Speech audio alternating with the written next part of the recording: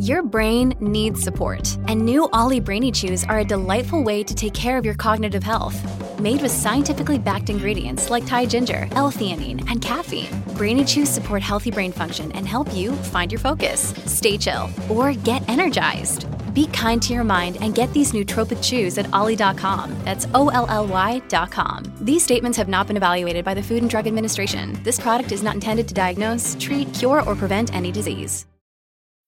When you need mealtime inspiration, it's worth shopping Kroger, where you'll find over 30,000 mouth-watering choices that excite your inner foodie. And no matter what tasty choice you make, you'll enjoy our everyday low prices, plus extra ways to save, like digital coupons worth over $600 each week. You can also save up to $1 off per gallon at the pump with fuel points. More savings and more inspiring flavors make shopping Kroger worth it every time. Kroger, fresh for everyone. Fuel restrictions apply. This episode is brought to you by Shopify. Whether you're selling a little or a lot, Shopify helps you do your thing, however you cha-ching. From the launch your online shop stage, all the way to the we just hit 1 million orders stage. No matter what stage you're in, Shopify's there to help you grow. Sign up for a $1 per month trial period at shopify.com/special offer, all lowercase. That's shopify.com/special offer. Welcome to the New Books Network.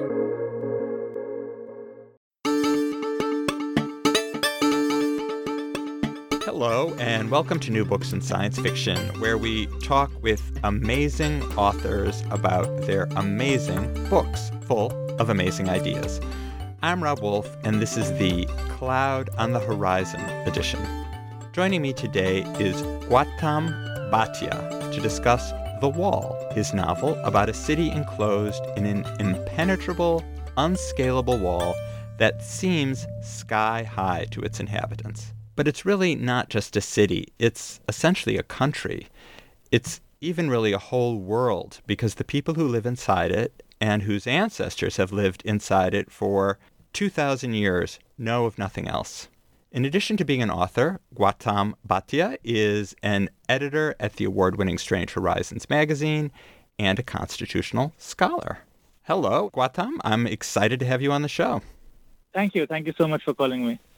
The Wall is a story about the city of Sumer and a group of people called the Young Terraphians, who take up a cause others have taken up and failed at in the past. And that's to go beyond the wall. Why don't we start by you describing Sumer and the Wall?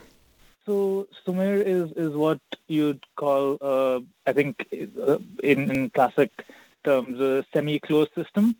So this is a perfectly circular city that's within a very high wall that nobody has crossed in living memory. And so while air can pass back and forth over the wall, and there is a limitless supply of water whose source is also unknown, every other commodity is finite and scarce. So when it comes to food or wood or materials for clothes, it's all scarce in limited quantities and has to be renewable. And so, of course, the city's social structures, economic structures, and obviously culture as well is shaped by a world where scarcity is not just an ideological construct, but actually in physical terms is a very real thing.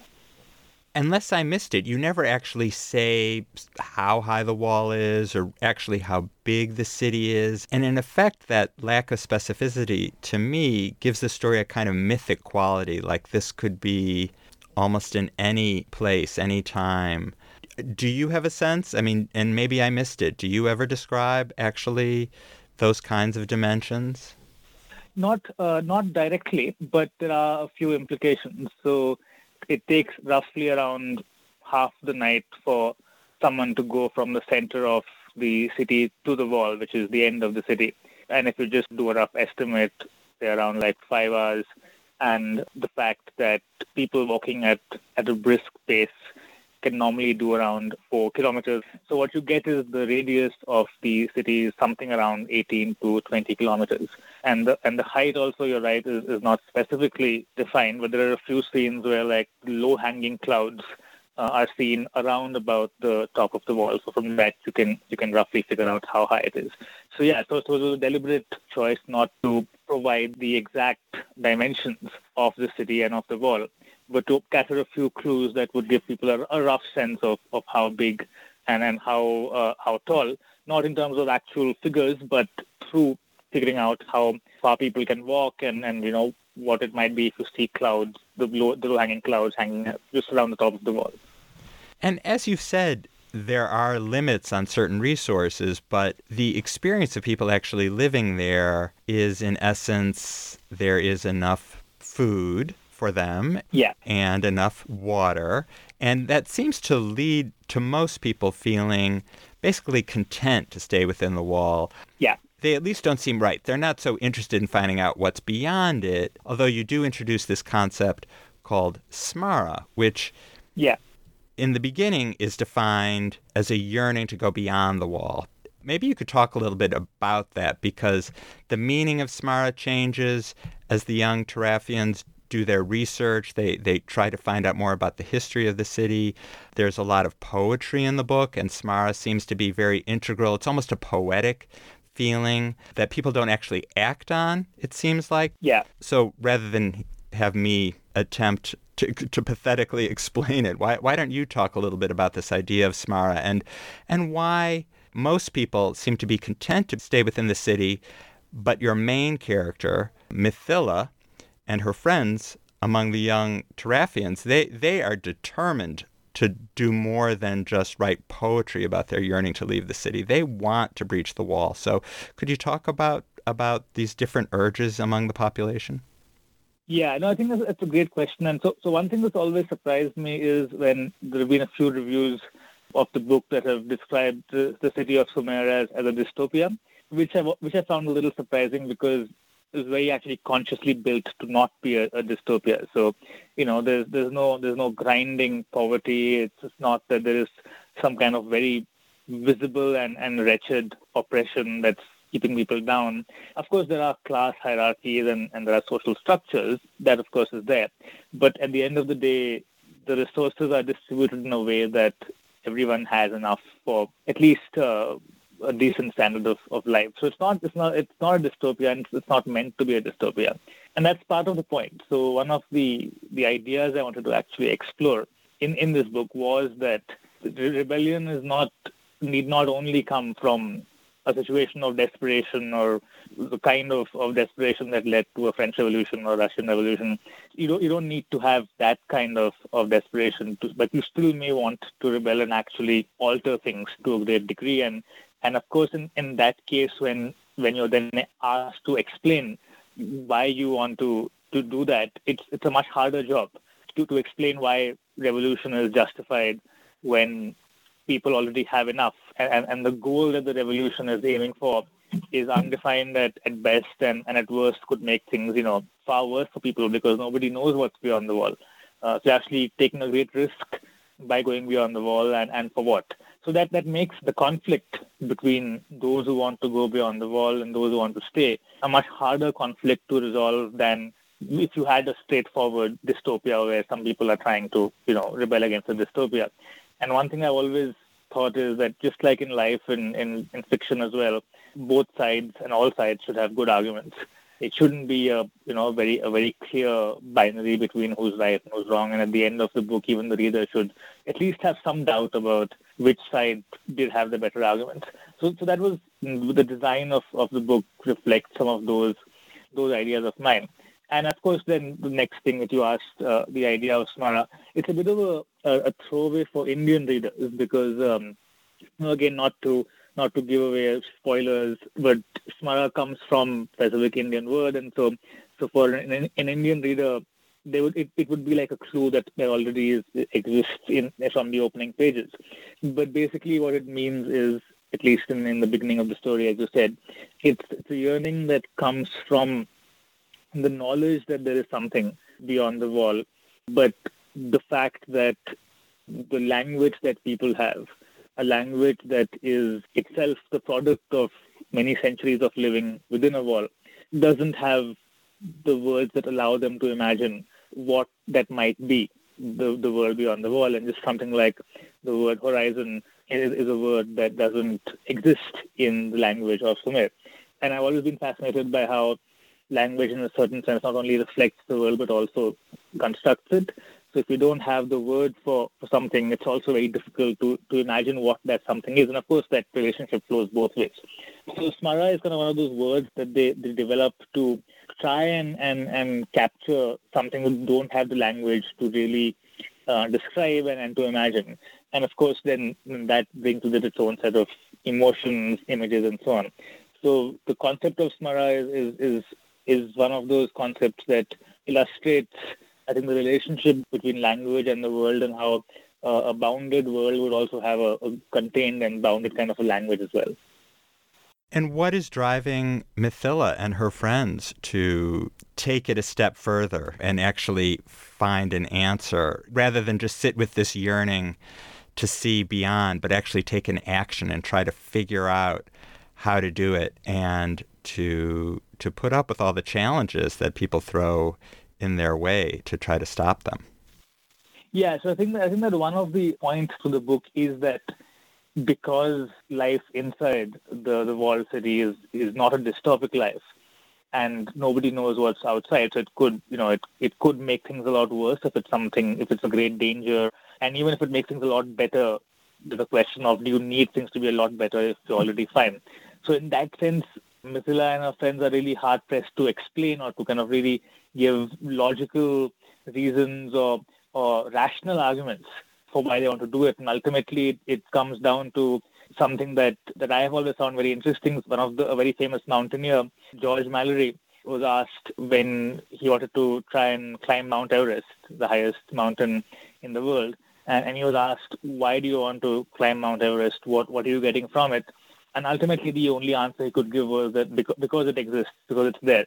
And I think that is something that really captures something very interesting about the human condition, the human spirit, and ultimately often the answer is something as simple as because the wall exists and it's there, and that's the only reason why we want to cross it. And if you break it down, there is actually, you can't break that down further into logical arguments or rational arguments. It's just that the wall is there, and there are some people who will never know peace until they know what's beyond it.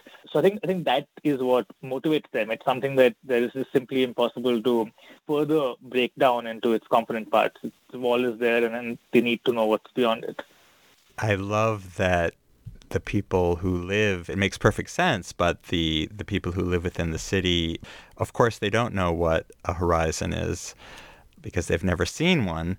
And it's such an interesting idea because, of course, it's something we take for granted. I hope all our listeners take it for granted, too. I hope they get to see the horizon now and then. What does it symbolize to you? Because that comes up several times, that she is almost being a heretic by throwing out this idea that people can't even imagine. It's as if she's asking her fellow citizens to describe a color they've never seen before. Why did you choose that particular concept for her to embody the freedom beyond what she imagines might be a freedom beyond the wall? Yeah, I think it's very interesting you brought up the idea of color, because I always think of that famous line from the Iliad, the wine dark sea, which has really puzzled linguists for so many years, because whatever other color the sea is, it's not really the color of wine. And of course, there's a fascinating analysis of that in this book called Through the Language Glass that actually talks about how the Greeks' spectrum of color was a little different. But that's actually connected to a lot about how, when you try to, looking for words, and if you don't have the words, then you don't have the concepts, and so it's really hard to imagine them. Why horizon in particular? Well, so there are a few reasons. One of them will be revealed in the second book, the sequel, which is coming. But also because one thing that's always fascinated me about the horizon is the idea that you're moving towards it, but as you move towards it, it keeps receding, so you never actually get there. And this is something that is a concept that poets have really used to beautiful effect, over centuries. And one of the inspirations for it actually comes from the Aeneid, where Aeneas is on a ship and he talks about the shore, and the shore is always receding even as he moves towards it.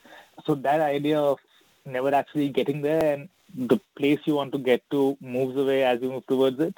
That was kind of the motivating idea. And of course, how much at odds that is with a bounded world in which wherever you go, you will always end up at the wall and never beyond that.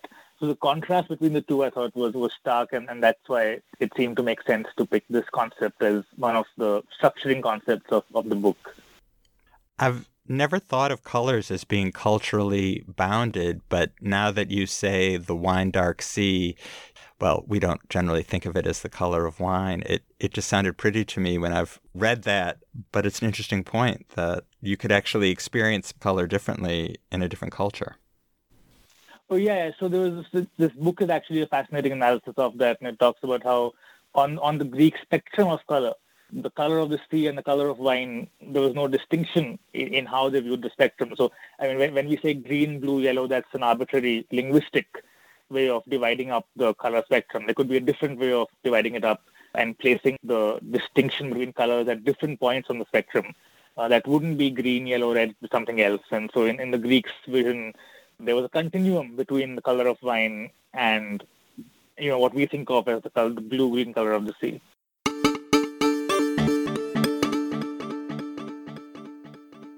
You're a scholar of constitutional law, and you're also a writer of speculative fiction.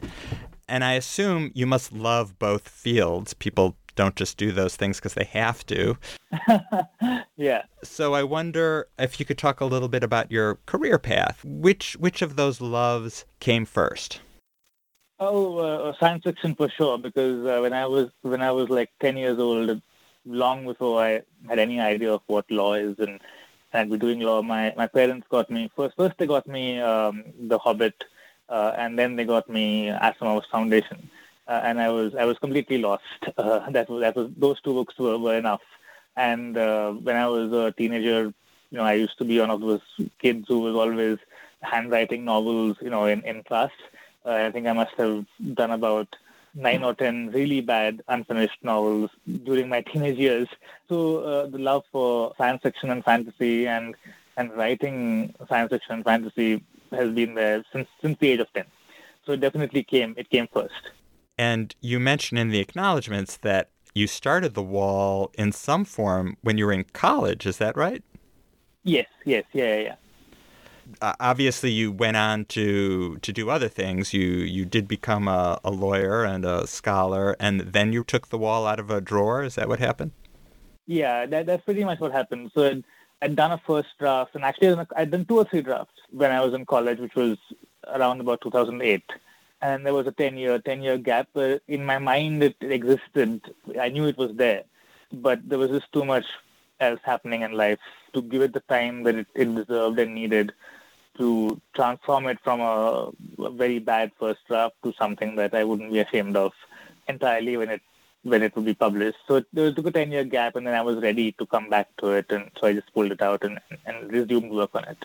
Knowing that you're a constitutional scholar and an expert in the law, I see a lot in the book that I imagine might be based on some ideas you're familiar with in your real life work. I mean, a lot of the story takes place in the scientific and political and religious power centers of the city, where debates occur, ones that sound, as you said earlier in our conversation, where both sides, people in the discussion have good arguments on both sides. And I imagine a lot of that probably comes from your legal training and the respect for both sides. So I wonder if you could talk about concepts that are in the book, if there are any, that maybe draw a little bit from your real-world scholarship or thoughts you've had in your real-world experience in the legal world. Yeah, so I think that it's basically, it's pretty much the same. Let's say when an engineer would write a science fiction novel, their competence would ensure that, say, a spaceship aerodynamically, just right to ensure that it can fly. And so I think it's something similar in that by virtue of having trained in law, you get a sense of how legal structures underpin social, cultural, economic, and political life. And often they're just the plumbing underneath. So you don't always see them, but they are what makes a lot of what we do on a daily basis possible, and many things that we take for granted. So in that sense, that awareness kind of ensures that when you're world building, you're paying attention to what the legal structures are that would logically flow from the economic base that exists in your world.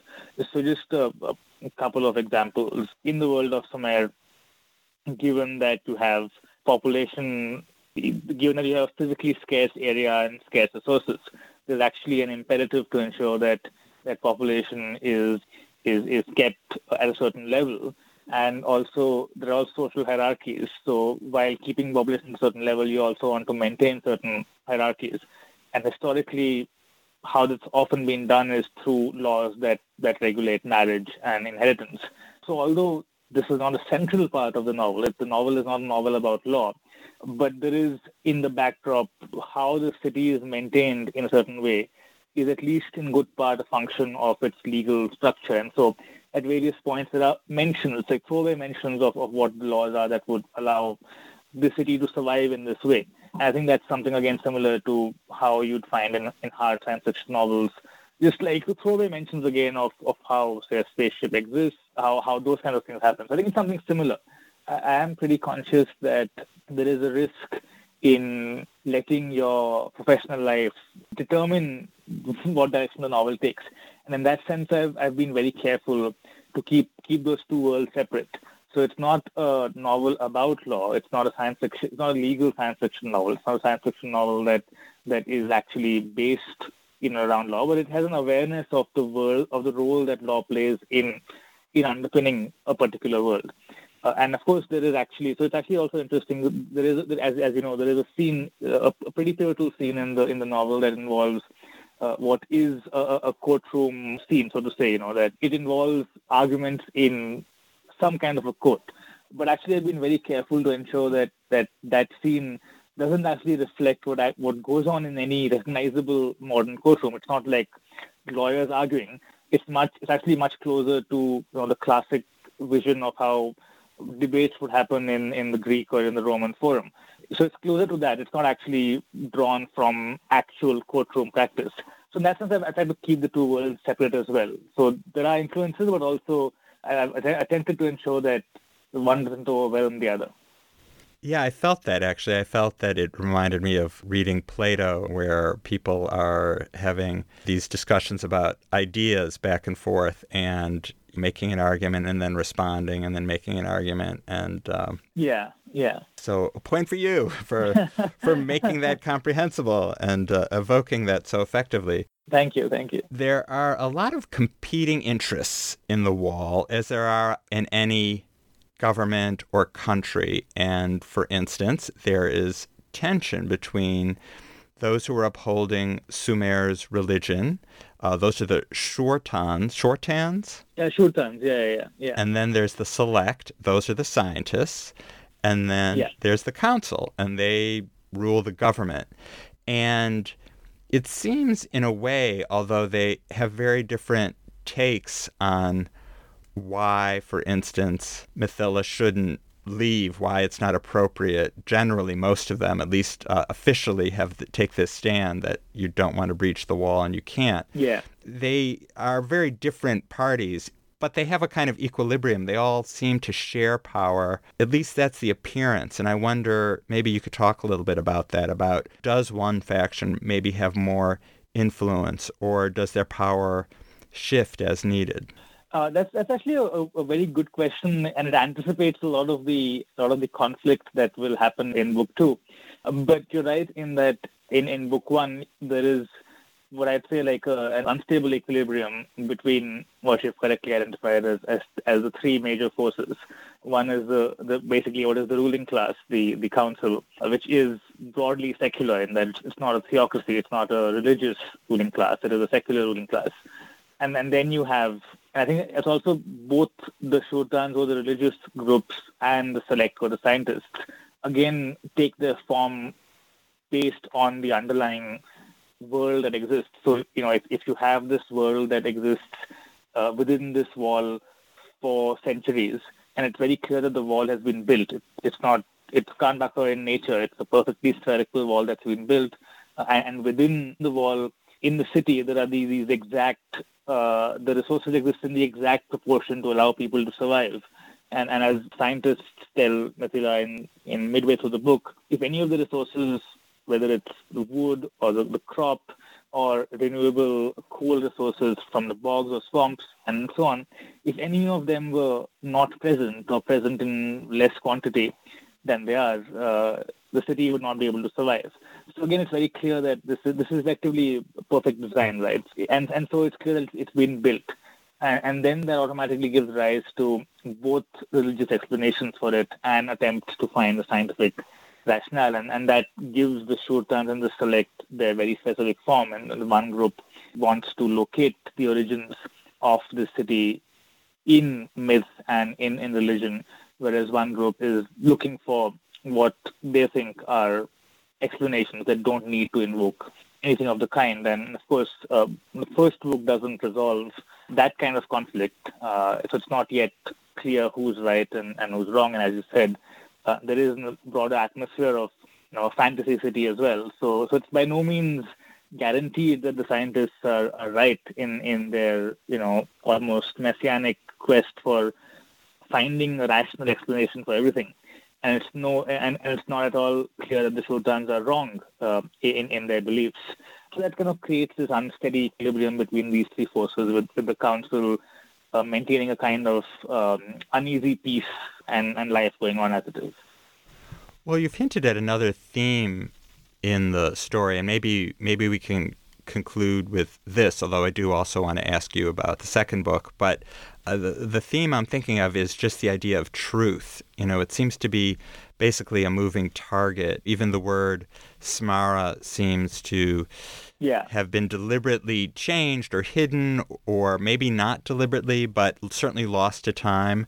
So I wonder if you could talk a little bit about the importance of truth and the importance of memory in this book, too, because looking back in time, the memory, no one knows why the wall was built. But obviously, when it was first built, presumably the first residents must have known, and that's gotten lost. And it has allowed the people telling the stories and creating the myths or maintaining them or writing them to control the narrative. Yeah, no, I think that's exactly it, and the role that memory plays is really important, because when you have things you can't explain, then the people who can control the explanation for why those things exist have a lot of power in the present day as well. And that's directly a function of the fact that they then control the memory of the world and of the events that led to the way the world is today. And in this story, that world is this city that is mysteriously surrounded by this wall that nobody remembers why it was built and what it's for, what its purpose is. And because nobody remembers, you have a whole range of competing explanations, narratives, and effectively it is a struggle between different stories about why the wall exists. And whichever story prevails can then allow the storyteller to exert control over what people can do and cannot do in present day. So that's a fundamental theme of the novel, which is that control over memory allows control over the present and more concrete control over the world as well. And that, of course, is linked to the idea of truth as well, because here again, there is, of course, a truth about the wall and why it exists. It's just that truth has been lost in time. And so the story is, in a sense, a search for that truth. And the attempts to go beyond the wall are a search for that truth in a way that would put it beyond doubt and beyond stories. And, of course, to what extent that happens is something that will be revealed in the second book. But that is a fundamental theme of the book as well. I wonder if there is anything you could say about the second book without giving away the story and the conclusion of the first book. Oh, I mean, so yeah, for sure. So all the characters will come back and reprise their roles, and they'll all be back and in similar ways. So this is a duology. There's book 1 and book 2, and book 2 will answer pretty much all the questions that are left open at the end of book 1. So all the questions about the wall and various things that arise in book 1, there will be answers to them. So it wouldn't be left hanging at the end of book 2. So, yeah. When you were writing and finishing the original book, when you were writing in college, did you have the end of the story in mind? Yeah. No, I did. So I always knew what the ending was, and in the beginning it was one book, but then the story in a certain sense became too big for a book, and it's only the fact that where book one ends just seemed the most convenient point to divide what was one single work into two, and it was always clear to me how the story would end. Fantastic. And the second book is coming out when? So September, but I think, as you know, the pandemic has hit India quite badly now, and when we had the first wave of the pandemic last year, publishing suffered quite badly for obvious reasons, and everything went behind by 3 or 4 months. So I don't know if there will be an impact on book two. I suspect there might, but right now it's September, and I guess it could well happen that the second wave, because of it'll get pushed back by a couple of months. But right now it's September. Yeah, it's affected publishing the world over. And I'm just so sorry every time I read stories about India. It's sad wherever COVID is, but it seems like India's having a particularly difficult and sad time right now. Yeah, it's bad right now. But yeah, it is quite bad. There's no sugarcoating that can be done of it. So yeah. Well, I wish you all the best, and I thank you so much for coming on the show and talking about The Wall. Thank you so much for those wonderful questions, and thanks for calling me. I've been talking to Gautam Bhatia, author of The Wall, his first novel, and it was published by HarperCollins last year. Thank you so much for listening. Please subscribe and feel free to support the show with a review if you're so inclined. Michael Aaron of QuiverNYC.com composed our theme music. I'm Rob Wolf, and I edit the show. Marshall Poe is editor and founder of the New Books Network, and Leanne Wilson is the co-editor. I'll be back soon with a new episode, so stay tuned.